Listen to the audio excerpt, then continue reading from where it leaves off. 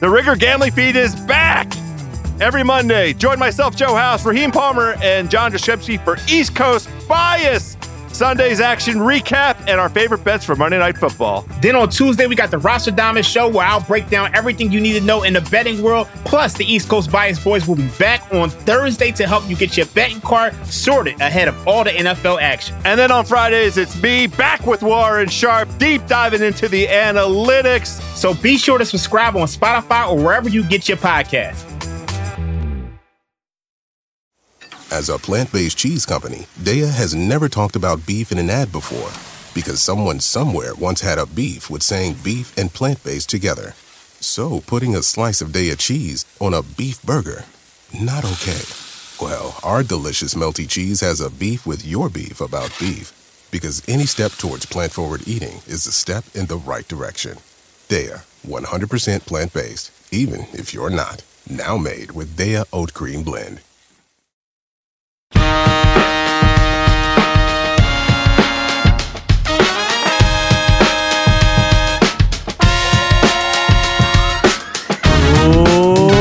Welcome to Extra Point Take It. Sheil Kapadia here, joined by Ben Solak. Following Monday Night Football, the Broncos go on the road, beat the Buffalo Bills outright. 7.5-point dogs. They go to Buffalo. They win that game 24-22. We're going to talk about that game. Believe me, we're going to talk about that game. We're also going to talk about everything else that happened in Week 10. Benjamin Solak, how are we doing? What in tarnation was the end of that game? Holy smokes! Do you remember the James Cook fumble that he picked up and carried another 30 yards? That was their best happened? Play. Yeah. And it was like the 7th craziest thing to happen in the last 3 minutes of that game. Over the course of that game, it was like the 9th craziest thing to happen. Ludicrous performance. If I were a Bills fan, I would be in a state of absolute disarray, of mental breakdown, of cardiac arrest. I would be gone. You would not be able to bring me back to this earthly plane if I were a Bills fan right now. Well, I'm on the hook for the first take, so let's get to it. Now, normally, I like to do stuff, and we'll get to some stuff. You analyze. Maybe there's some X's and O's. Maybe there's some numbers. Maybe there's some evidence. Maybe there's some stuff you saw with your eyes. My take, Ben, watching this, and you'll probably have better analysis. My take is just that expectations have overwhelmed this Buffalo Bills team. When I watched that game, I couldn't get that out of my head. I don't know how else to explain a team coming out like that in a big spot in prime time, turning the football over 4 times, just coming off right out the bat. Just turned it over once. Okay, turn it over again. Oh, a turnover got overturned. We wanted to give you another one. Mental error after mental error, physical error after physical error. The field goal attempt, the Broncos are going to hand it to them. They're going to say, here, you don't deserve to win this game, but we're going to give you this game. And the Bills have 12 men on the field on the field goal attempt. Ends up being a miss by Will Lutz. You see the flags. He gets to redo it there. So I had thoughts. I was gonna come in. I was like, what's my take going to be off this game? And I thought, you know what? Maybe Ben and I said last week, it's not time to bury the Bills. Maybe I just come out, say, we're wrong, bury the Bills. But I don't actually feel like that. I really don't feel like I want to bury the Bills yet. So I'm like, I'm not going to go on there and lie about something that I don't feel. I don't think the Bills are a bad team. I refuse to believe that. However, we talked about it on Friday's show. I watched them and I see the weight of the world on their shoulders with every snap. You can feel it with the home crowd. You can feel they're thinking about, man, we were just at the AFC Championship game a few years ago. We were 13 seconds away from beating the Chiefs. We had DeMar Hamlin situation last year. I think it's taken the entire team to a place where they cannot play freely. They cannot play loose. They cannot play with joy. I mean, when this team was coming up in 20, this was like the most fun team in the NFL. Mm-hmm. Now they can't get out of their own way. It's like everything is like, hey, can we get back to that? Can we get past the point where we've been? Can we finally get to the Super Bowl? Can we finally win the Super Bowl? And it just feels like this overwhelming cloud of is something bad about to happen for this football team. So listen, they're 5-5. A lot of teams bunched up in the AFC. We'll get to some of them during the show. Bills have the second hardest remaining schedule. So if you're listening to this going, Sheil, you are a moron. You should just come out and say, bury the Bills. You might be right. I mean, listen, they face an uphill climb now just to get to the playoffs. I'm not willing to go that far. I fully acknowledge it just might not be their year. So again, you probably have better analysis of what happened in the actual game. But when I was trying to sit back and say, how do I feel about what I just watched? That's how I feel about what I just watched. No, like we're gonna sit on this show, and we did it a couple weeks ago when I talked about like the Texans and the Falcons. The Vikings are 6-4. We're gonna sit on this show and talk about teams that are around 500 as potential playoff teams, right? Because we're still in that range of the season where you can be around 500, but you can push and make the playoffs. Now, it'd be easier to do so in the NFC than it is in the AFC, and the Bills happen to be in the AFC. But if you gave me a 500 team with like a top 5 offense by every single metric that I know matters, that's turning the ball over on 17% of their drives, which is the 12th highest rate for any offense over the last 10 years of football, I'd be like, all right, well, turnovers are noisy. Those are going to go down. Offense is going to be good. They're live, right? And so if you stripped away, like you said, the expectations and the names from it and just gave me the Bills profile, I'd be like, yeah, no, this team is still very much within the playoff hunt. Like it's been a bad start to the season and they're in a bad spot. It's an uphill battle. It could have been way easier, but they're still there. Reintroduce the context and give me the fact that it's these Buffalo Bills, and it starts to feel like it's pulling apart at the threads, right? One of the things that we talked about with the Bills, I did them for the play sheet last week, was the idea that like, all right, even if the offense is playing well, which it is, even if they're moving the ball down the field and the metrics are good, as things start to fracture, this is not a team that is constructed to hold it together, right? Josh Allen tends to deteriorate into hero ball. You started to see that in this game where he tried to throw the same pick like 3 separate times. Stephon Diggs, Trayvon Diggs, his brother, Cowboys corner, was tweeting right after the game, man, they got to get 14 out of there. 14's got to get out of there. Like, Diggs tends to make it very vocally known when he is frustrated with the state of the offense. Ken Dorsey is not the chosen one. He's not the guy that has earned the trust of the fan base the way Brian Dable did. He's going to come under insane scrutiny. Sean McDermott took more of the defensive of game planning on his shoulders this offseason. Like, this is not a team that has the infrastructure to say, oh, we're underperforming right now, but it's okay. Like, the Chiefs have that on offense because the Chiefs have won Super Bowls. The Bengals had that on offense earlier this season because Joe Burrow's been great in the clutch. The Bills do not have that. They don't have that lean back on it, stool to catch them. And accordingly, as things get worse, as they lose in such embarrassing, such a travesty, the way they lost this game with the mismanagement, they already burned 2 of their team-only, player-only Latavius Murray calls and meetings. They don't have the infrastructure to kind of pick themselves up by their bootstraps here. So this is an extremely damaging loss. It is a damaging loss because they're 5-5 and the AFC is tight and they want to win games and stay close with the Dolphins or whatever. But it is even more so damaging because they're not built to bounce from this. They are at the end of a long rope of multiple seasons of having a very good team, but falling short in the AFC playoffs. It feels like they're barely holding on. Yeah, a lot of what you're talking about is the infrastructure of a team in many ways. That steadiness that you hear coaches and players talk about. The way Josh Allen operates, I mean, no one would describe, I love watching Josh Allen play football. No one would describe Josh Allen as a steady player. I mean, there are going to be ups, there are going to be downs. That's part of the fun with it. But man, you're right. When there are the downs, like, the coach is a very intense guy. Sean McDermott, I think he's done an excellent job for the most part over the years there, but he is an intense, it's just like everything there. It just feels like there's this added weight to it. So listen, the schedule I mentioned, they got the Jets, which, that's a winnable game, but there are no gimmies for this team. I mean, they just lost to the Broncos. They lost to the Patriots a few weeks ago. They have a stretch where they go Eagles, Chiefs, at Chiefs, Cowboys at home, at Chargers. I mean, and this is a 5-5 team. So if they're going to do it, if they're just going to get into the playoffs, it does feel like it's going to have to be Josh Allen taking them to another level. I said last week, I thought that's what was going to happen.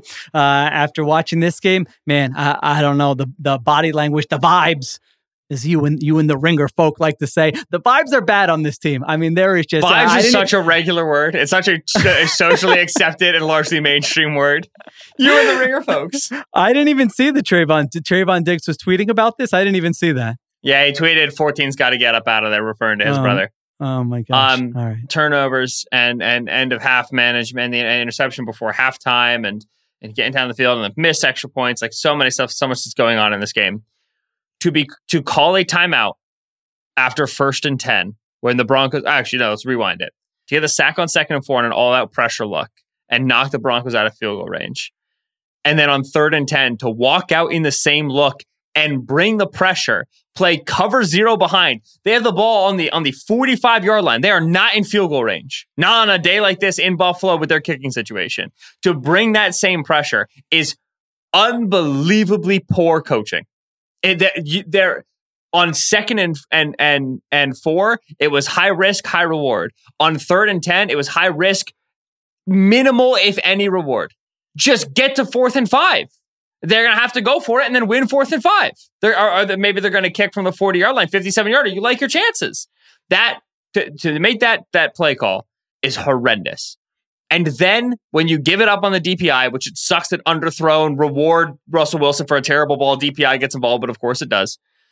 To then call the timeout when they're salting the game away.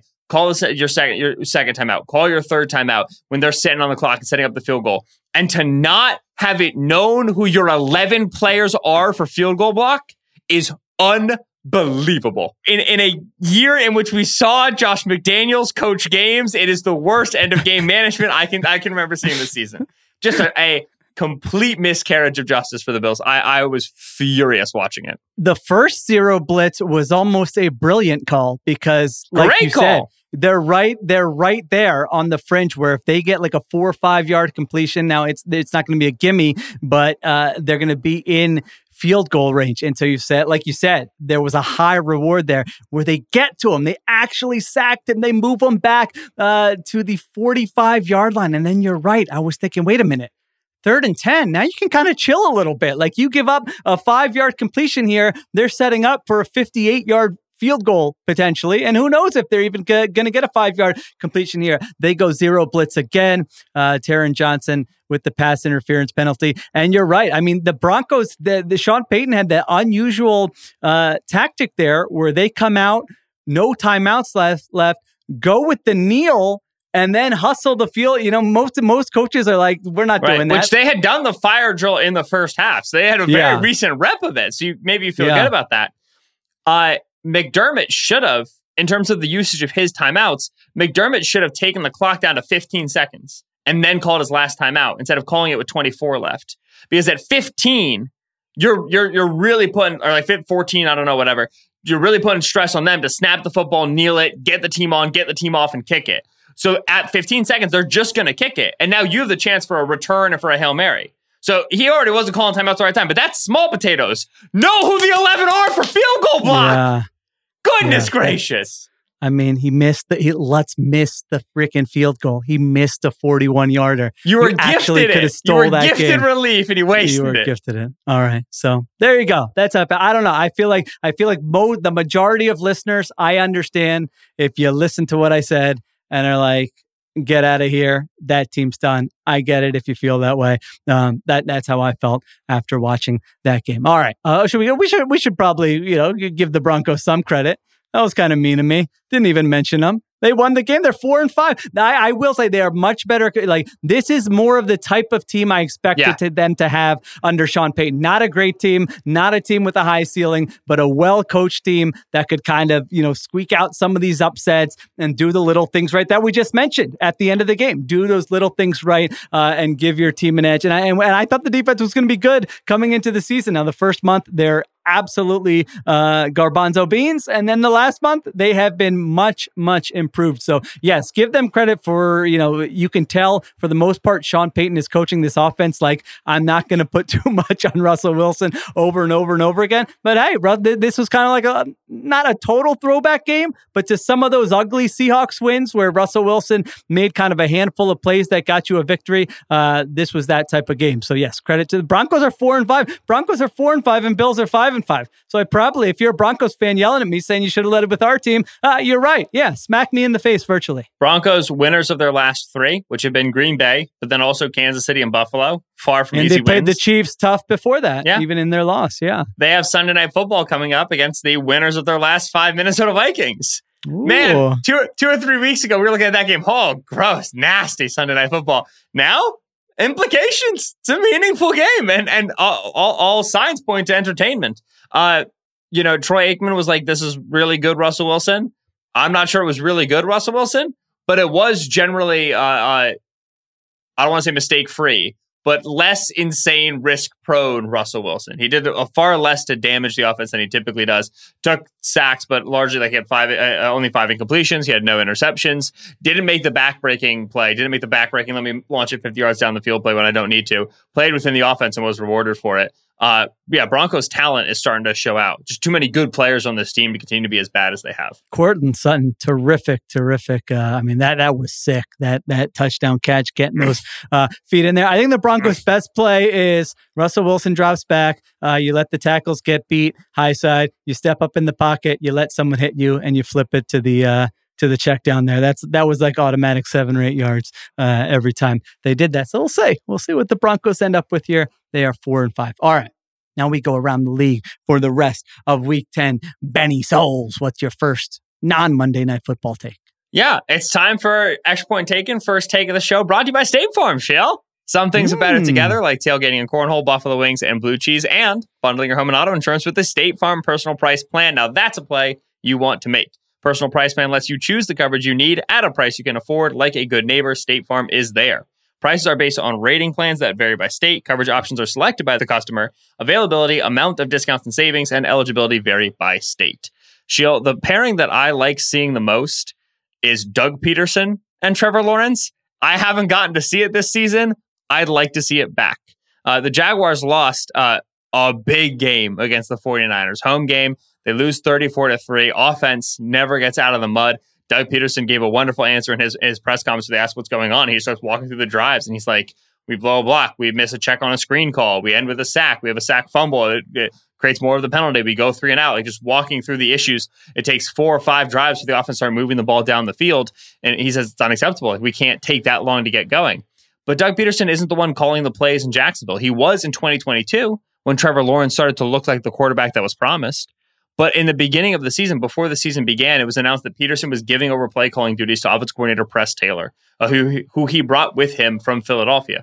Now, Doug's doing this because Andy Reid did it for him in Kansas City. Andy would let him call plays for certain sections of the game, certain stretches of the game. He'd be more involved in the play calling process, and it helped Doug get head coaching interest. He gets the Eagles job, and we know the rest of the story from there. When he gave play calling duties to Press Taylor to the Jaguars, the Eagles fan in me felt the hair raise up on my back, because he did that in 2020 when the Eagles were kind of struggling on offense a little bit, and it was not good. It did not help Doug save his job. It did not give the offense the kickstart it needed. And here in 2023, this Jags offense has become my Lombardi Herbert offense, where it's just extremely painful to watch. The Jaguars right now have the lowest route depth in the league of any team besides the Cincinnati Bengals, who started the year with Joe Burrow not being able to play football. By route depth, I mean their receivers don't run down the field. They don't run vertical routes. They don't run deep routes. The Jaguars have fewer than 8% of their routes go more than 20 yards down the field. It's the lowest number in the league comfortably. They don't run vertically at all. They run short and intermediate breaking routes. And all of the concepts they run are traditional and classic, beautiful West Coast concepts: triangle reads and horizontal stretch and vertical stretch, snag and spacing and spot and levels. And it's all so good. And because they have Trevor Lawrence, who's like a very good processor, very smart, fast guy in the pocket, he'll always make them right. He'll always get them to the right play. And it just doesn't, there's no juice at all. The 49ers defensive game plan was absolutely hilarious. I don't think a single player ever got deeper than 15 yards. They just sat in the middle of the field and never sank. Just, nope, we don't play deep here. This is not concerning to us. But if a receiver takes us there, maybe we'll chase him. But they were on top of every single route. Calvin Ridley is being pressed at the second highest rate, this is from Next Gen Stats, of any receiver in the league this year. Only DeAndre Hopkins is pressed more. They don't put him in motion. They don't hide him in stacks and bunches. They just stick him out there and just say, why isn't he winning for us? Why isn't he beating for us? And certainly be great if he were. You tried to get a star wide receiver. But look how the other teams use their star receivers. Look at how the Dolphins send Tyreek Hill hither and thither. Look at how the Eagles hide A.J. Brown in the slot. The Vikings hide Justin Jefferson in the slot. Look at CeeDee Lamb this way and that way motion. Every single team is pressing the easy buttons. They're pressing the cheat codes. They're just making life easier on their quarterback. And the Jaguars are not doing this. You and I talked a lot, Sheil, about how the vibes on the Jaguars, even as they were winning games, before this Niners game, we were like, I don't know. It doesn't feel the way it should. This game was really eye-opening to me in terms of what feels so off. It's that the offense is stale. It is very basic. It is it lacks creativity. It lacks easy buttons. And to me, this is a direct result of the play caller change. When Doug Peterson was managing this offense last year, they did not have nearly this number of issues. Now they've lacked Zay Jones. He's been out, and Zay Jones, it was reported on Thursday today from John Shipley at Sports Illustrated that there was a domestic battery arrest under Zay Jones, and he might not be, we don't know what his situation is. They haven't had Zay, but that's not as big enough of a thing to kind of be the difference from 2022 to 2023. The difference is Press Taylor. I don't understand what he's bringing to the offense. They need to bring Doug Peterson needs to take play calling back if he wants this offense to get the teeth that it needs to be a legitimate team in the AFC. I don't disagree with your takes on the design of the. Yes, everything is horizontal. Now, listen, maybe there are reasons for that. They were getting beat up front quite a bit, at least in that game against the 49ers season long. I agree with you. There are not enough plays where I watch it and say, let Trevor Lawrence show the natural talent that he has. That has been my issue with this offense. Now, I think you're a little misguided in not to say that the play calling isn't an issue, but I think you're letting Doug Peterson off the hook way too much here. I mean, Doug Peterson, his imprint is all over this offense. I mean, he doesn't sit back and just hand it over to Press Taylor. I mean, Doug Peterson, the defense, yes. If you're a defensive coach, you don't even need to see Doug Peterson. He's not coming in the meeting rooms. Just, hey, keep us in the games. We'll be okay. The offense, I mean, this is designed in a large part by Doug Peterson. I mean, this is his offense. He is the head coach. He is not just sitting back. So it's not just the play calling, because as you mentioned, a lot of the stuff is design related. The stuff they have in the game plan that they're calling was not good stuff on Sunday. Was too easy to defend, was too horizontal, nothing downfield. They don't threaten teams downfield. So I think he has to take accountability for that as well. I think Doug Peterson is a very good coach. I still think there's time for this group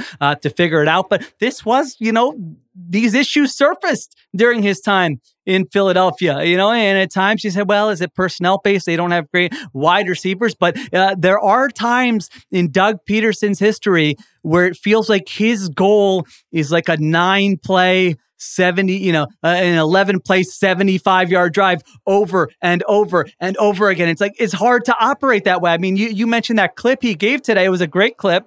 Good for him. He's actually explaining what he thinks is going wrong with the offense. But some of that does have to do, like when you're trying to string together drives and maybe not as explosive as you want to be, and then all of a sudden you have a penalty here, and all of a sudden you give up pressure here, and you have a negative play. Like, those things are hard to come. It's a harder way to do it. So, the Jaguars have like a number. I mean, the Jaguars, and people are going to be like, all you guys talk about is, turnovers. The Jaguars' biggest problem is they are getting killed by, now they have offensive structure problems. I agree. It's not as efficient as last year, but turnovers, they are 30th in the NFL in turnover EPA. They have 11 turnovers in opponent's territory, most in the NFL by, I think. So when the Falcons had all those turnovers in opponent's territory, you were not, they're a bad team. They've never shown me anything. Absolutely right. You're freaking right. Desmond I'm Ridder, messing. Are not Trevor Lawrence and Doug Peterson. So yes, and since you said that I have a Kapadia curse where I say something good's going to happen, and then the opposite. There might be a Solak curse, because listen, we'll get to the Falcons if we want to. The Falcons, man, holy! I don't know. What do you think? I feel like you're letting Peterson off the hook a little bit. I don't think it's just the play calling. So here's my thing. This gets, like, whenever you and I discuss play calling, we always end up in this spot. Like, this was our Shane Steichen conversation from the Eagles last year to the Colts this year, and kind of that transition. I agree that game planning, designing the collaborative impact of looking at offense and like the Monday to Saturday work is probably a bigger piece of the pie and a more substantial part of how good play calling happens on Sunday than most like average NFL fans realize. I think that's absolutely true. Oh, Ben Johnson is such a good offensive coordinator for the Lions. Yeah, Dan Campbell's got his fingerprints all over that offense. You know what I'm saying? Like, oh, like Kyle Shanahan, such a good offense in San Francisco. Yeah, well, there's a reason why like these guys go to other staffs and are also really good. Like, it's a collaborative effort. So I absolutely agree that like we oftentimes put all of the laurels or all of the blame on one dude, the dude on the headset on Sunday, when they should be better shared, both the laurels and the blame among the entire offensive staff. I generally agree with that concept. With that said, I feel like I can watch a game on Sunday and watch plays go through and be like, oh, the dude on the headset does not have his thumb on the pulse. And that's absolutely how I feel about watching the Press Taylor offense. Like, Calvin Ridley was nowhere for the first half. And then the first time they called a shot play, they called like a man beater rub route shot play down the field. It's to Christian Kirk. That's just the wrong dude. Like, that's just not the dude to dial that up. You have to get Ridley activated. You're down by multiple scores in the first half. Get your guy going. Like the inability to get the ball to Ridley in easy ways when he's struggling early is to me like an immediate death knell on the, or not death knell, excuse me, but like that is directly on the guy in the head on the headset. That like. It's a little bit like, you make a plan and God laughs. Like, everybody has a plan until the bullets start flying. You do all the Monday to Saturday work and it's great. Within 10 plays on the script on a Sunday, it's just you up in the silo, baby. It's you up in the booth, and you've got to be good at all right, this is what they're doing, this is how we're going to adjust. You obviously have support, but if you're going to be on the headset, that buck stops with you. And so there's times like when I watch an offense, like I watch the Steelers offense, and go like, oh, there are legitimate design issues here. Like, the entire offensive staff needs to, like, the details are bad. This needs to improve. When I watch the Jaguars offense, I feel like there are sequencing issues. I feel like there's situational issues. They are remarkably worse on third down this year than they were last year. Fourth down as they were last year. Goal to go as they were last year. Red zone as they were last year.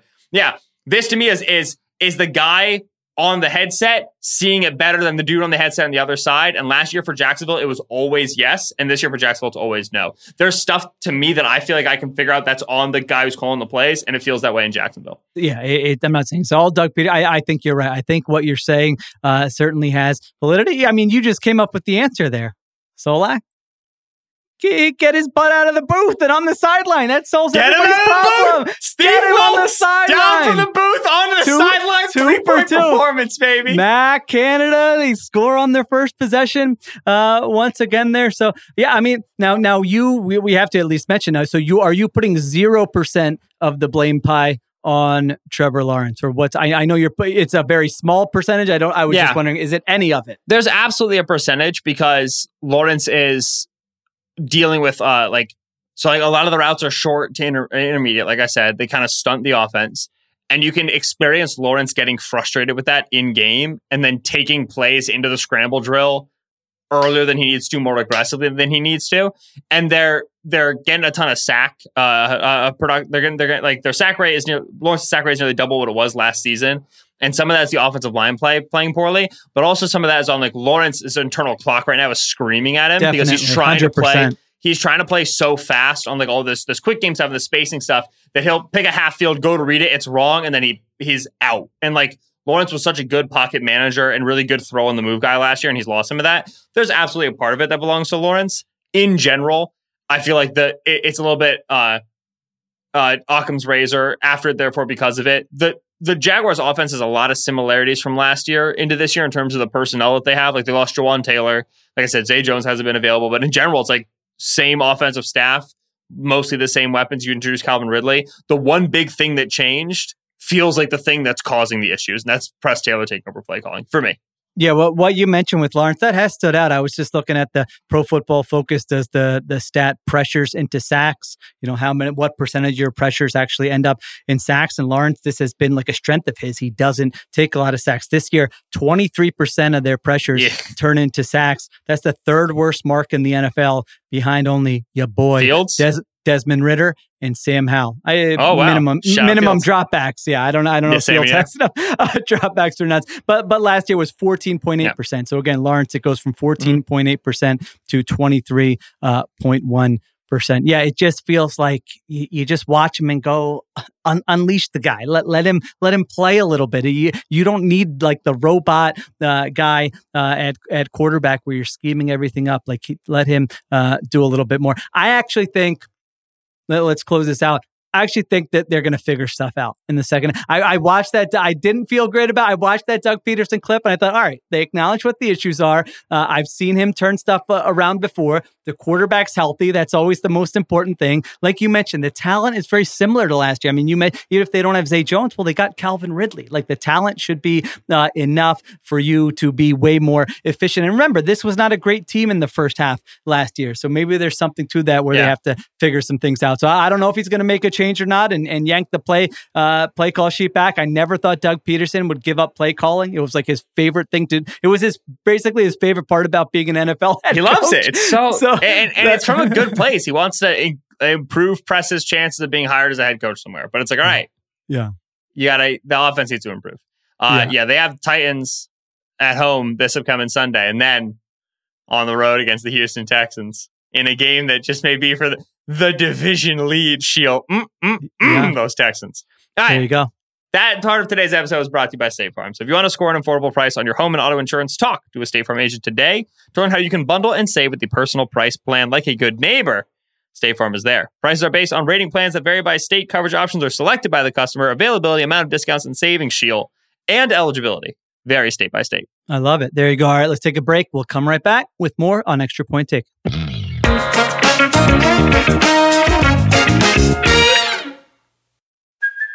Hey, it's Kaylee Cuoco for Priceline. Ready to go to your happy place for a happy price? Well, why didn't you say so? Just download the Priceline app right now and save up to 60% on hotels. So whether it's Cousin Kevin's Kazoo Concert in Kansas City, go Kevin, or Becky's Bachelorette Bash in Bermuda, you never have to miss a trip ever again. So download the Priceline app today. Your savings are waiting.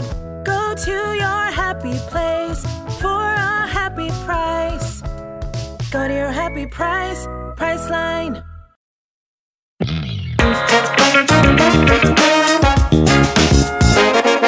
All right, we are back on Extra Point Take, and I'm up with my second take. Dan Campbell is the new king of the nerds, Ben Solak. I mean, who would have thought this guy? Always has been. My boy. You're right. Probably always has been, but even like I thought this was such a shining example on Sunday. Great game.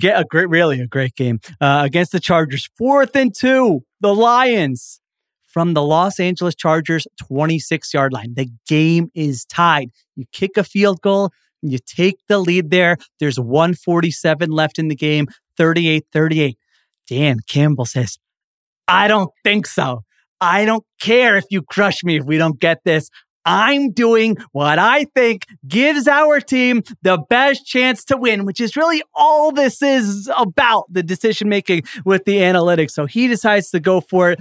Goff hits Sam Laporta, 6-yard completion. They kick a 41-yard field goal as time expires. Chargers don't get the ball back. Reason I'm bringing this up, and I've really, this year, I've tried to reel in how many times I bring up like the game management because I know you give me that look sometimes like, Shield, we get it, not again. So I do feel like I hope I never give you that look. I always love the game management. Oh, you too. I think let's rehash some Josh McDaniels decisions, buddy. I'm with you. Let's do it. All right, that'll be my extra point taken. But the reason I brought this one up specifically is because this is the exact type of decision that gets killed if it doesn't work. I mean, there's a scenario where they throw incomplete there. The Chargers get the ball back. They drive into field goal range. They kick a game-winning field goal. And guess what? The lead segment, every show you watch today is about how analytics don't take this into account. Analytics don't know that the 3 techniques. Analytics Sheila never done a voice on the show before. Listen.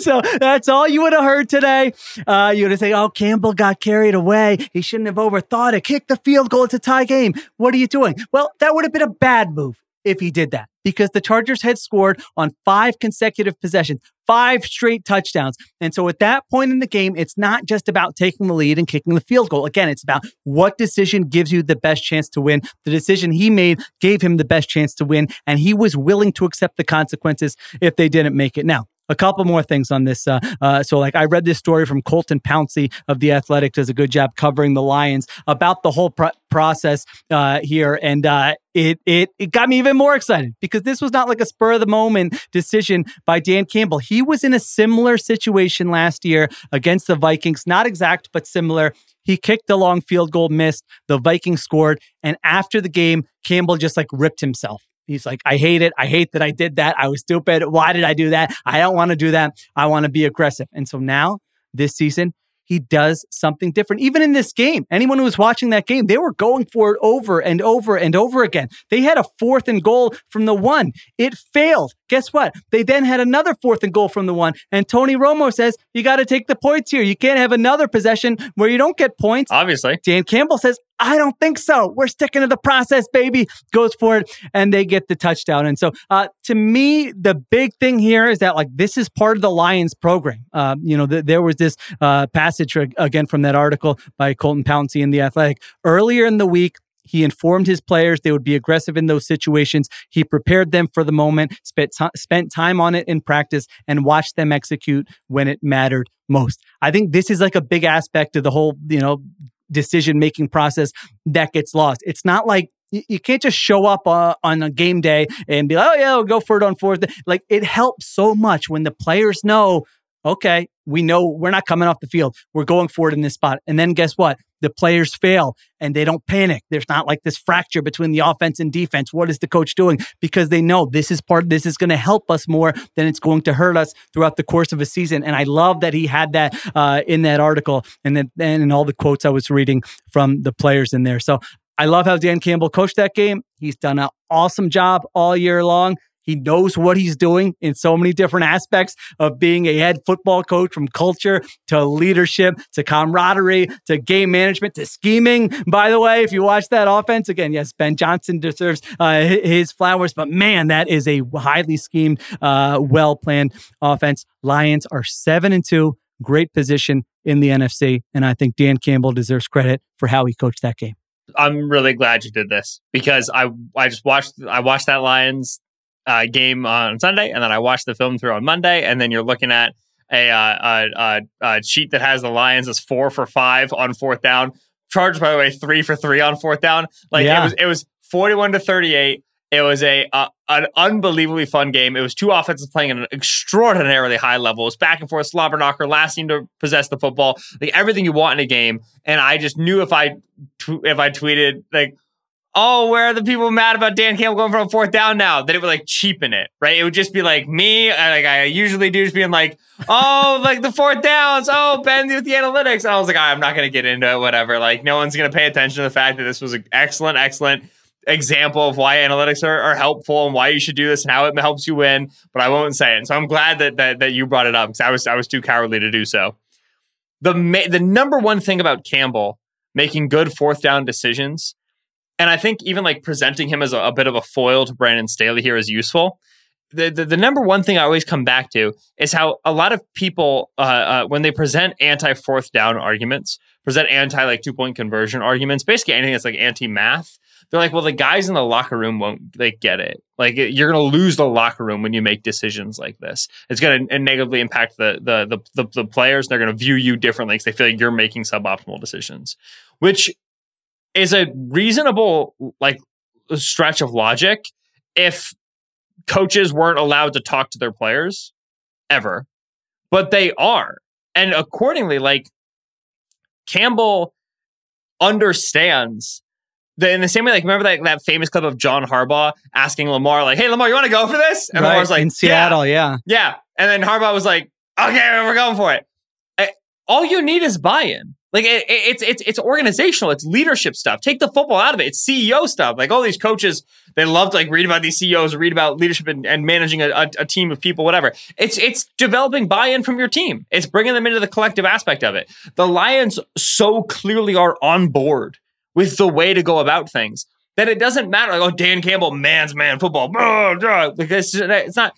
He got his team on board with a philosophy, and they're going forward with the philosophy. He did the work to make sure it's the optimal philosophy. He did the math with the nerds on the spreadsheets, but he also did the work to make sure his team was behind him. It was a single thrust behind one spearhead.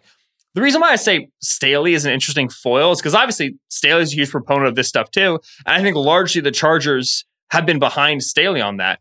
When I think about why Staley's defense has been so bad with the Chargers, I often think about how like philosophically it's a really big shift. You go from like saying we're always going to be gap sound to being like we're not going to be gap sound ever. And like that's just hard for defensive players to get behind. It's hard to generate buy-in for that big of a defensive philosophy change. And I think that's part of the reason why like you see this defense struggle the way it did.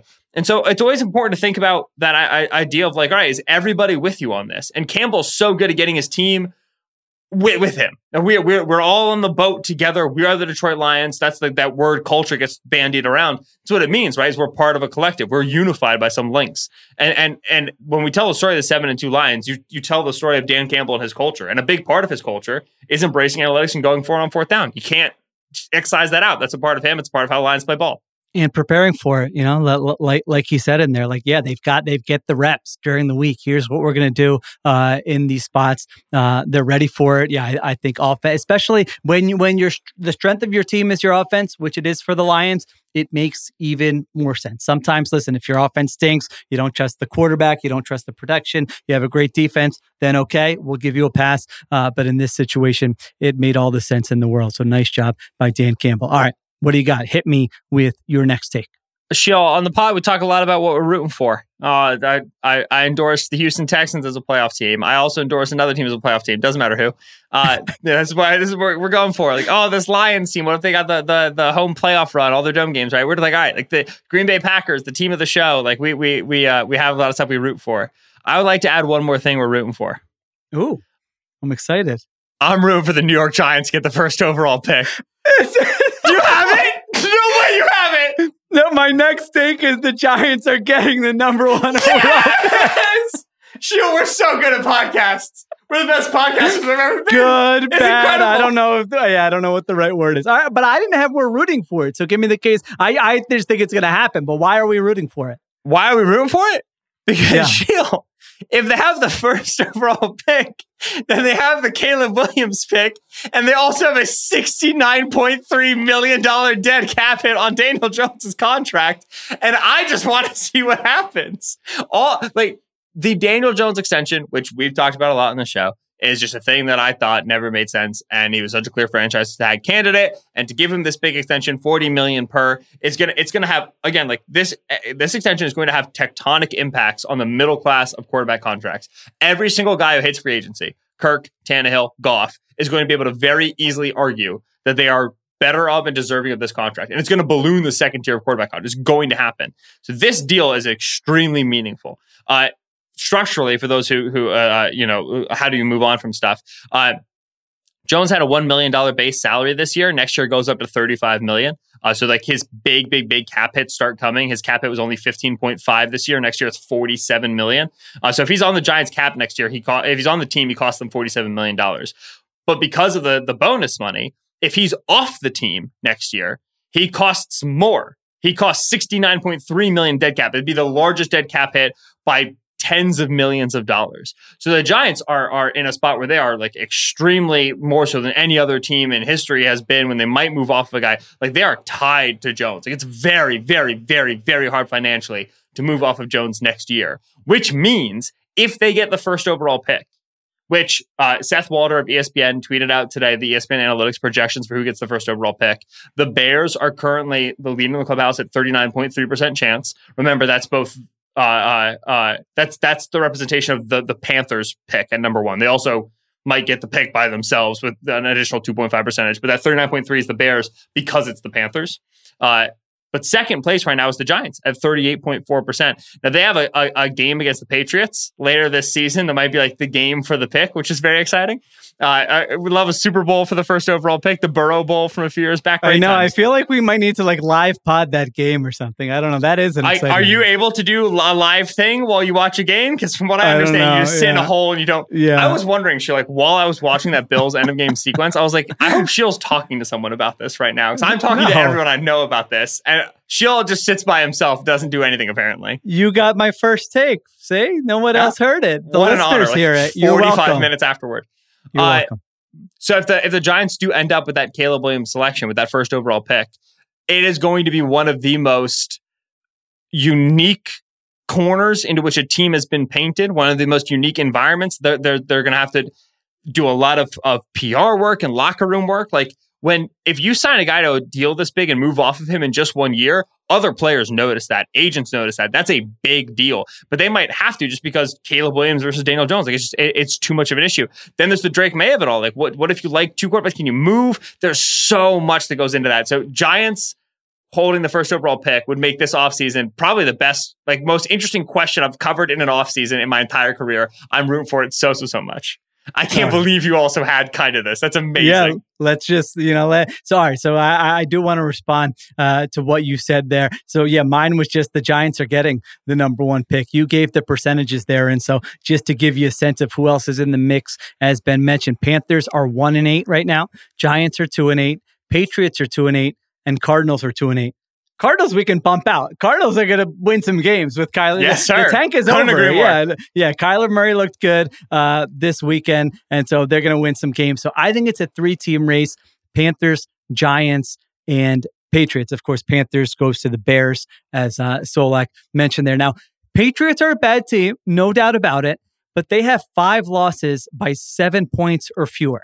I think they probably luck into a win or two the rest of the way. It's not the easiest schedule, but they do get the Giants. They're going to be big favorites in that game. So the Giants, meanwhile, Ben, I mean, this team they're putting out there, okay, they've been outscored by 148 points through 10 weeks.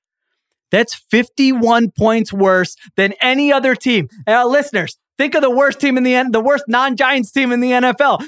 Guess what? The Giants are way worse than that team. Last 10 years, only one team has had a worse point differential through 10 weeks. The 2019 Miami Dolphins, and that was by 1 point. So the Giants are just Tommy DeVito. They're just sticking with the man. Poor Tommy DeVito. Well, he's getting paid. His mom's making his bet. He's living a good life. His family came to a game. Yeah, he's living a good life. That's right. He's living. Stay healthy, Tommy, and then you'll have a great story to tell one day. We don't know when Tyrod Taylor is coming back. They just gave up. I don't even know if people realize this, because I don't think guys were glued to that Cowboys-Giants game.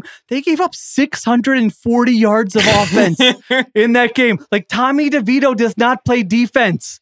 They gave up 640 yards of offense. This week, Solak, against the Washington Commanders, they are 9.5-point underdogs to Ron Rivera, Sam Howell, and the Washington. Listen, they're playing some competitive ball. I don't want to rip on the Commanders here. They've entertained me more than I thought. But 9.5-point underdogs, according to the website, which we like, Unpredictable, which tells you how teams stack up on a neutral field, according to the betting markets. The Giants would be at least a 3.5-point underdog to every single team in the NFL right now. That's including the Carolina Panthers. If they met what's halfway between Carolina and New Jersey, probably like Northern Virginia, like Virginia somewhere. Yeah, I was gonna say Virginia. All right, I'll find it. I love maps. Right. You look it up. Whatever. All right, let's say Herndon, Virginia. We had a family friend in Herndon, Virginia growing up. Let's say they meet them in Herndon, Virginia. They go to a high school football field. They play them. They would be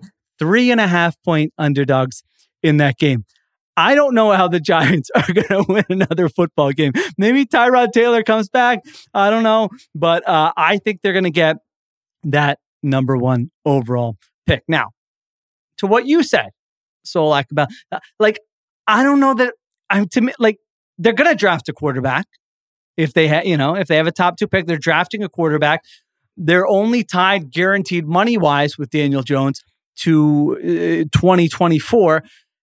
Now, his ACL injury, which I don't know if you mentioned that throws a big wrinkle into this, because maybe there's a scenario where you restructure the deal, you trade Daniel Jones. I remember you threw out the Falcons when we talked about this last time, and I can't stop thinking about that, by the way. When I think of Daniel Jones trade destinations and I watch the Falcons, I'm like, Daniel Jones is meant to be an Atlanta Falcon playing for Arthur Smith, but I don't know when he's going to be healthy coming off that ACL. So you're right. It is weird. It's a little bit messy. At the same time, like, you're just drafting a quarterback and either figuring out a way to restructure Daniel Jones and move him, or you're just like, all right, hang out over here. You're going to be a backup. Yeah. There are weird situations that arise. Responses in order of importance. First, most important. Halfway between New York and Charlotte is Doswell, Virginia. It's a little bit north of Richmond. which I have a buddy in Richmond. So there you go. Richmond, Fredericksburg area. I was going to say Richmond. I thought Richmond would be too south. It is a little bit south, but still, like I should have still gone Richmond. You would have been very close. Okay. Second most important. Here's why Daniel Jones is impossible to move next year. Because you could move a contract like this if the other team, the acquiring team, played ball with you and helped you out a lot money-wise. No team is going to do that when you are saddled with this deal and have the first overall pick. Why would I ever help you? No chance. You're about to get Caleb Williams, and you're calling me like, can we restructure Daniel Jones' deal a little bit to get you out of here? No, I'm not. There's not a shot. I am making you trade this contract as is, especially because I know that you, Joe Shane, GM of the Giants, are going to be getting insane pressure from Daniel Jones' agent, who SpotRack tells me is Cameron Hahn of Athletes First. Cameron's going to be on the phone every day of the week, 9 a.m. the moment you get in the office. Restructure this deal, get Jones out. Like, we are getting Jones out of here. We're trading this deal. We're going to move around this deal. We're going to make him trade him. I'm not going to be one to play ball. You're going to have to give up something. The Giants, are going to have to figure out with Daniel Jones how you're going to restructure his deal before I even get involved. So no team is going to help them by moving off of Jones. So you walk into next season with Caleb Williams at QB1 and with a $47 million man in QB2. It's a tricky situation to handle as a coach. It is delicate. It is challenging, especially if the rookie doesn't play well at first. I'm rooting for this because I want to see it. Because I don't know what it'll look like, and it'll be, I think, very challenging for a lot of parties involved. Jones with the Falcons, I'd be interested in, I think there's ways that's good for Jones. I think that's ways that Jones would play well and they'd have good offense. It's not even totally writing off Jones. It's just once the Giants have the first overall pick, we enter a really unique world. And I'd just like to see how that goes for the months of the offseason. Yeah, I think the restructure, it would be, you just could all right, convert it. You get the money up front, and then you can spread the contract out over more years so that it's not as bad of a cap hit for the Giants. And then Jones is like, all right, get more money in my pocket right away. It's easier on the Giants, and then maybe it makes it tradable. But again, the guy's coming off an ACL, so I don't know what the market would be for him when you don't see him play. He's coming off an ACL injury. What are you giving up for Daniel Jones? I actually think the Giants are sort of getting rewarded here for a terrible process. I mean, we said, we were on the same page. Why? This is what the franchise tag is meant for. Why aren't you using the franchise tag? They don't use it. They sign him to the extension. Now they suck anyway. And guess what? Now they might be gifted. Now, I've noticed in this conversation, you have said Caleb Williams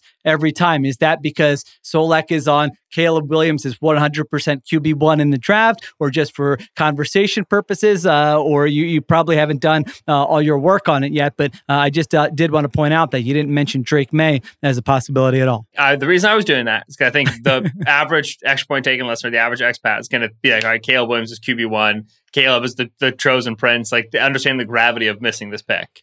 I think it will be Caleb. I think right now, if you made me pick today, I think I would pick Caleb. Drake May is very, very good young football player. That young man can throw the ball a little bit. I had nothing against Drake May. I enjoyed Drake May quite a bit. Okay.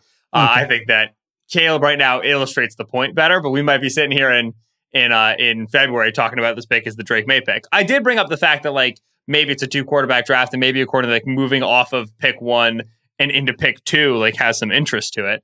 But that's again if we get there, when we get there, sort of a situation. All right, so I think it's going to be Giants 1, Bears 2, Patriots 3. Man, that would hurt. Like you said, 3 is not great. I mean, there are great players. I shouldn't say 3 is not great. Marvin Harrison, the tackle from Penn State. There are great players available, but if you're in need for a quarterback, it looks like, and there's a lot of time to go, it looks like 1 and 2 are the spots. What do you think? Call your order here. Are you with me? Giants, Bears, Patriots, or you think somebody else sneaks up there? You think Patriots get up there? I think Giants, Bears, Patriots makes the most sense right now. I agree with you that I think the Patriots are better than they are a step above. I have the Patriots the highest of any of us in our power rankings that we did as a staff before before this week coming in, and I forget what the exact stat was. I saw it floating around today. They had over 150 rushing yards and also controlled the ball late. And teams that had done this were previously 266-0, and now they're 266-1. They should have won that Colts game. It's just they could not execute in the red area. The problem is the Patriots might implode.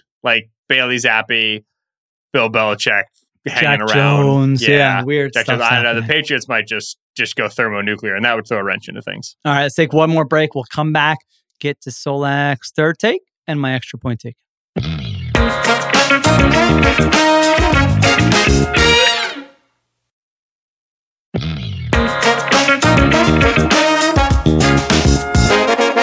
All right. We're back. All right, hit me. Now, let's see if this leads into my extra point taken. If this is the same as my extra point taken, what do you got? I feel like you've kind of rumored your take. You mentioned a Falcons thing, like a I have. Cardinals No, thing. I don't have. No, I didn't mean to. I thought maybe Okay. we would get to some of those. No, I don't have anything on the Falcons. I'm No. giving you a break. It's the bye week for the Falcons. It's the bye week of me asking you about the Falcons. All right. This take coming to you from the person who wrote literally last Sunday, week 9, the Eagles control the NFC. Don't worry about it. The Eagles are in control for forever. AFC is highly competitive this year. It's unbelievable. Don't sleep on the top of this NFC, man. I mean, I was sleeping on it last week. Well, I watched the Eagles and their win over the Cowboys and their record, and now they have at least one win over Dallas, and the 49ers who just dropped 3, and the Lions had gotten boat raced by the Ravens. I was like, all right, the Eagles are just clearly the cream of the crop of this conference. Certainly they're going to the Niners game is going to be tough, and the Cowboys are going to play them again. The Lions shouldn't be thought out, but this is, this is the Eagles conference. Oh, man. Niners, Cowboys, Lions. Just great work across the board by the top tier of the NFC this week with the Eagles on bye. The 49ers felt like the easiest explanation here, right? No Trent Williams, no Deebo Samuel, Brock Purdy a little bit, he's propped up by the offense. There's no two ways around it. Starts to get hassled a little bit. They have some bad end of game scenarios and they lose 3 games in a row. They take the bye week, they circle the wagons, they walk up and they just bloody the Jags, right? I mean, they just punch them in the face. And it's just such a good get right mouthwash game for them. We're like, oh yeah, that's right. We dominate when we want to. We get away with everything. Christian McCaffrey, we're just trying to score touchdowns with him late just because we're dominant and we can. This Niners team is still very, very much for real. That 3-game loss streak, I think we're going to look at in late December as that was the tune-up. That was the wake-up call. That was the thing that kind of got them all right, we're sharp, we're ready. We go on our playoff run now. You kind of, when you carry these 1-loss records into December, it can get a little bit spooky. Feels like that was all right, we took everybody's best punch. We took our bye week. We figured it out. And now we're going to coast. So the Niners, I feel like it's nice, easy, and tidy. The Lions, it's also nice, easy, and tidy.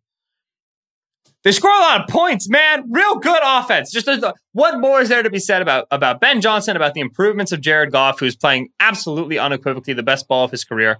This offense helps him. It props him up. It gives him the stuff that he likes, but it does not do it to nearly the degree, not nearly the degree that those Rams offenses used to. He does big boy stuff, right? This is a veteran quarterback now in command of the offense. And the Jahmyr Gibbs, David Montgomery experience in the backfield is sick. But let's not forget, the passing weapons here are Amon-Ra St. Brown, Sam Laporta, Jahmyr Gibbs, Josh Reynolds, and the occasional Jameson Williams. This is not the elite pass catching group that most teams have, and Ben Johnson and Goff make it work. The only thing that really slows down this offense is the Baltimore Ravens defense or cold weather, and they're not going to see the Ravens defense in the NFC. And cold weather, man, the Lions, it is so critically important that they continue to win the games that they're supposed to win, because if they can do so and if they can sneak home field advantage, it is a table tipping event in the NFC if they can be the number 1 seed. Lions schedule, by the way, they have one real-ish game left. They play the Packers, they play the Saints, they play the Bears, they play the Broncos, they play the Vikings twice, and they play the Cowboys. Vikings might be a thing. Saints are around 500, but really the Lions should be cleaning up against the rest of their schedule before that Week 17 game against the Cowboys. They have a shot to be hanging around at the 1 seed the whole way. And then the last team there is those Cowboys. I wrote a couple weeks ago about this. I still feel this way. Dak's playing the sort of ball where he might just decide to win 3 playoff games in a row. Dak and CD right now are at this is something, dude.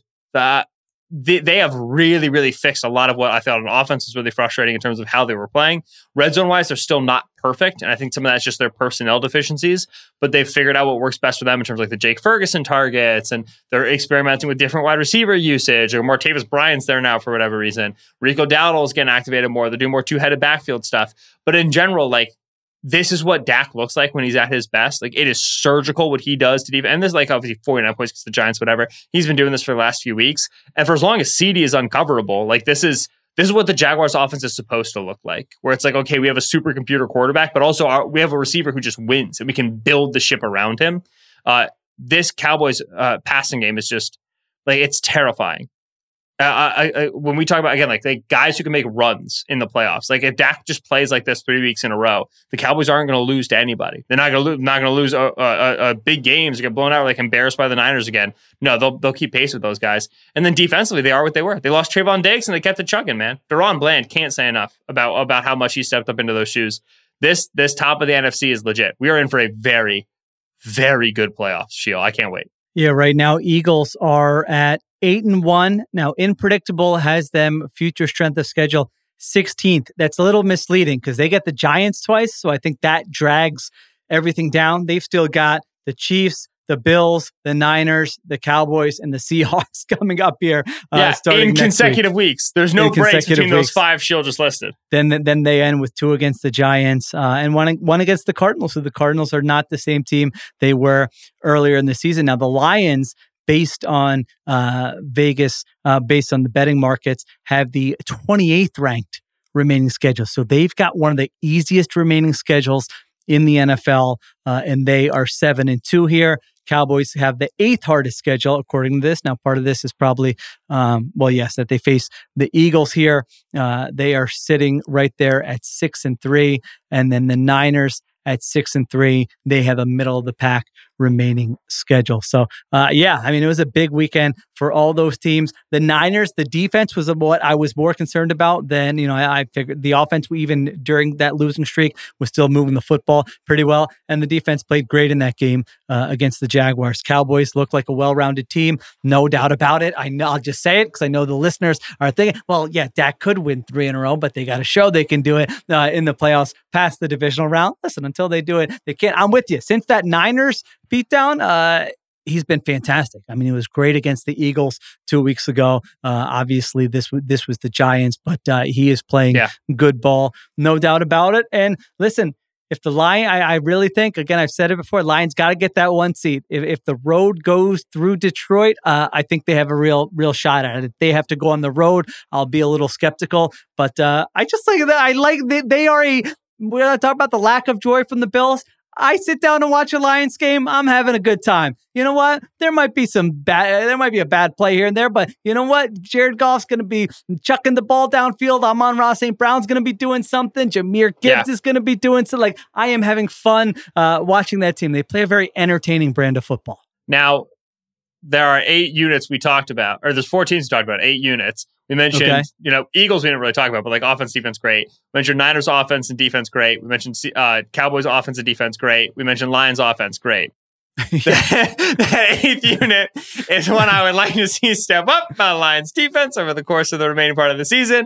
We will see. They don't have as many stars. They don't have as many, guys with high tier impact on that unit. So it's got to be a coaching thing. And Aaron Glenn's the DC there. I think is a good coach. I'll have a great week and they'll have a bad week. And I think that they just don't have as much in the cupboard as the other units do, and that might hurt them.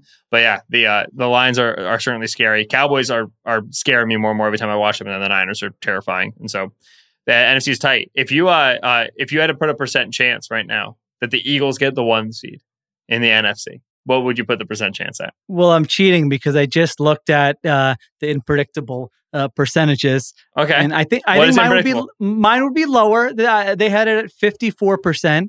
I would probably, I don't know, my gut tells me maybe it's more like in the 40s, I feel like. What do you think? On FanDuel right now, the Eagles are priced -140 to get the 1 seed. That's an implied probability of 58%, assuming a juiceless market, which this is a highly juiced market, but implied probability of 58%. So I would come in below that, right? I think they're more like a 50% chance. I would probably put it to get it relative to the field. This schedule coming up is just far too challenging to pretend like the Eagles have this much of a stranglehold on the conference. And again, a week ago I wrote that. I understand that. I'm better calibrated now to these Lions and these Niners than I was previously. The AFC gets so much attention. The AFC playoffs this year is going to be crazy. The regular season race is like 10 teams that should make it's going to be nuts. But man, I think we're in for just a really, really, really good playoffs this year. I was thinking about, from my extra point taken, doing the following teams can win the Super Bowl. Should I do that? Or should I go with something else? I had a team-specific one, and I had, here are all the teams that can win the Super Bowl. Which one interests you more? Team-specific one. Team-specific one. All right, team-specific one is for your Houston Texans. CJ Stroud deserves... I was going to do a joke and do CJ Stroud is overrated just to see your reaction for social. I would know. I would not be so easily baited. But I blew it by telling you. All right, CJ Stroud deserves all the accolades he's getting this week. Amazing. Love watching him. Has been fantastic. However, I think I made a mistake. Was it last week where I was going through the Coach of the Year candidates? So I don't remember if that was last week or the week before. But I didn't mention DeMeco Ryans. And I was watching this Texans game on Sunday. And again, CJ Stroud's doing a lot. But I was looking at all the players who were making plays for this Texans team and just thinking about, like, where did this guy come from? You know, like, wait, this guy's playing better than he ever played before. So here's some of the names. Noah Brown, 7 for 172 in that game. I mean, that play he made on the final drive, just willing the extra yardage to get them to kick the game-winning field goal. He's got 439 yards in 5 games.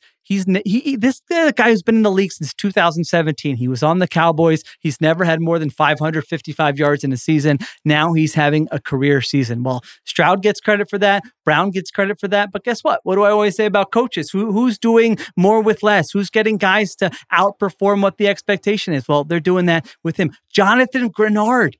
The man, I don't even know people know who this guy is. I wasn't writing about this guy in the preseason. Folks who listen to Ben Solak podcast know about a John Grenard. All right, we've been on John Grenard. Okay. 7 sacks. I mean, there were reps in that game where he just looked absolutely unblockable. Again, having a career year edge rusher, John Grenard. Even Devin Singletary, Devin Singletary was on the Bills all those years, kind of like, all right, is this going to be the year? Sort of underachieved. Signs with the Texans in the offseason, 1 year, $2.75 million. They don't spend a lot of money. 30 for 150 in that game. He looked fantastic. Now, a lot of people look fantastic running the football against the Bengals recently, but still, he looked great in that game. How about Sheldon Rankins? 3 sacks in that game, just killing Alex Kappa. I mean, this guy was a free agent last offseason. They signed him to a 1-year deal. I think he had 4 sacks all of last season for the Jets. He had 3 sacks in that game for the Houston Texans. So I just yes, it always helps when you have the great quarterback and the quarterback playing like Stroud. It makes everyone else better. But man, I look at that roster and I'm just like, this coaching staff is getting very strong performances out of these aren't like 22-year-olds who are just in their, these are guys who have been in the league, who have not performed at this level before. And so I thought that the Texans coaching staff all around deserved a shout out. They're kind of a popular team being discussed a lot this week. So I wanted to, hit them with that little bit of a different angle. There you go. DeMeco, my son. I love him so much. The Texans played the Ravens in week 1 and they lost by multiple scores. And that was the most eye-popping week 1 game to me. I was putting up clips of it and I competitive game. Yeah. Yeah. And I said on Twitter, like, okay, Stroud is making plays, like he's making plays in structure and out of structure. Like he very clearly gets the offense. Like there's positives there. He looks like he belongs. But then defensively was what really drew my eyes. And like, obviously we didn't know what the Ravens were going to be on offense yet, whatever.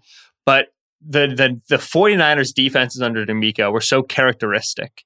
They were so very clearly his because they would just rush 4 and drop 7. They just played cover 3 and quarters. They would do nothing new under the sun. They play the lamest stuff you'd ever seen, but only they could play it well against top offenses. Every other team would get shredded by top quarterbacks if they try to do this. Only the Niners could do it. It's because they played so smart and so fast and tackled so well.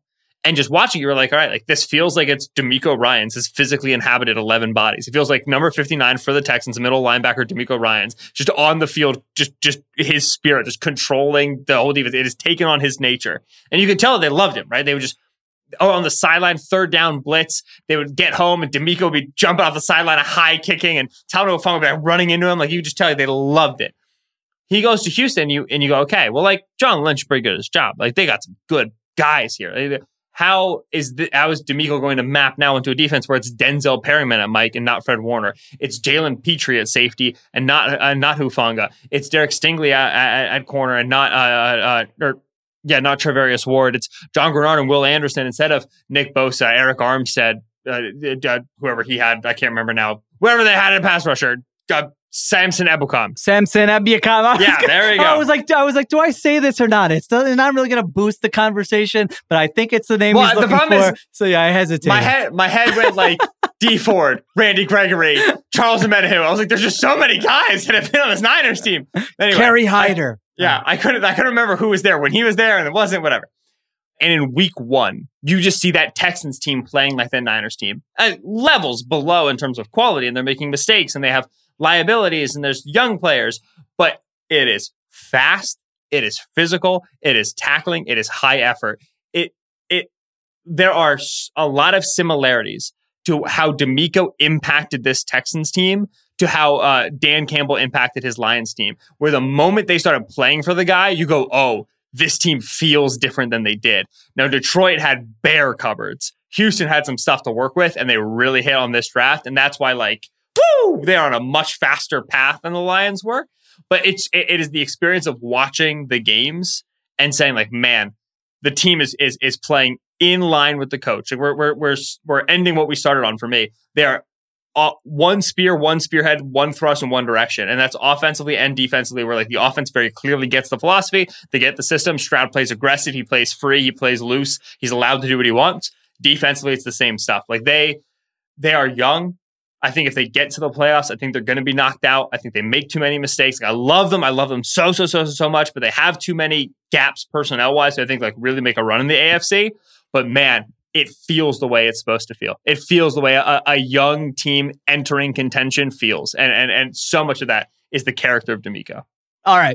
Thank you to Benjamin Solak. Thank you to Christopher Sutton for producing. Thank you to Eduardo Ocampo for the video production, additional production supervision by Connor Nevins and Arjuna Ramgopal. Next episode will be Nora and Steven with Dual Threat. Then Solak and I know what we're going to do this week. We're coming at you with Extra Point Taking. We're gonna just come on after Thursday Night Football. We got Bengals Ravens. We're going to do a late night Thursday night. We got to talk about that game after it finishes, and then we will preview Week 11. Wow, I had to think about that for a second. Week 11. All right. Thank you to everyone for listening. Have a great week. We'll talk to you soon on Extra Point Taking.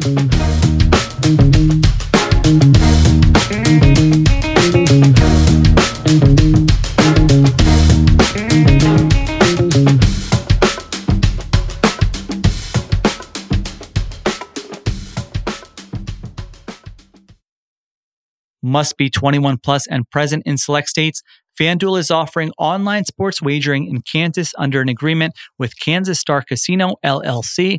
Gambling problem? Call 1-800-GAMBLER or visit FanDuel.com/RG in Colorado, Iowa, Michigan, New Jersey, Ohio, Pennsylvania, Illinois, Tennessee, and Virginia. Call 1-800-NEXT-STEP or text NEXT-STEP to 53342 in Arizona, 1-888-789-7777, or visit ccpg.org/chat in Connecticut, 1-800-9-WITH-IT in Indiana, 1-800-522-4700, or visit ksgamblinghelp.com in Kansas, 1-877-770-STOP in Louisiana. Visit mdgamblinghelp.org in Maryland. Visit 1-800-GAMBLER.net in West Virginia, or call 1-800-522-4700 in Wyoming. Hope is here. Visit gamblinghelplinema.org or call 800-327-5050 for 24/7 support in Massachusetts, or call 1-877-8-HOPE-NY or text HOPE-NY in New York.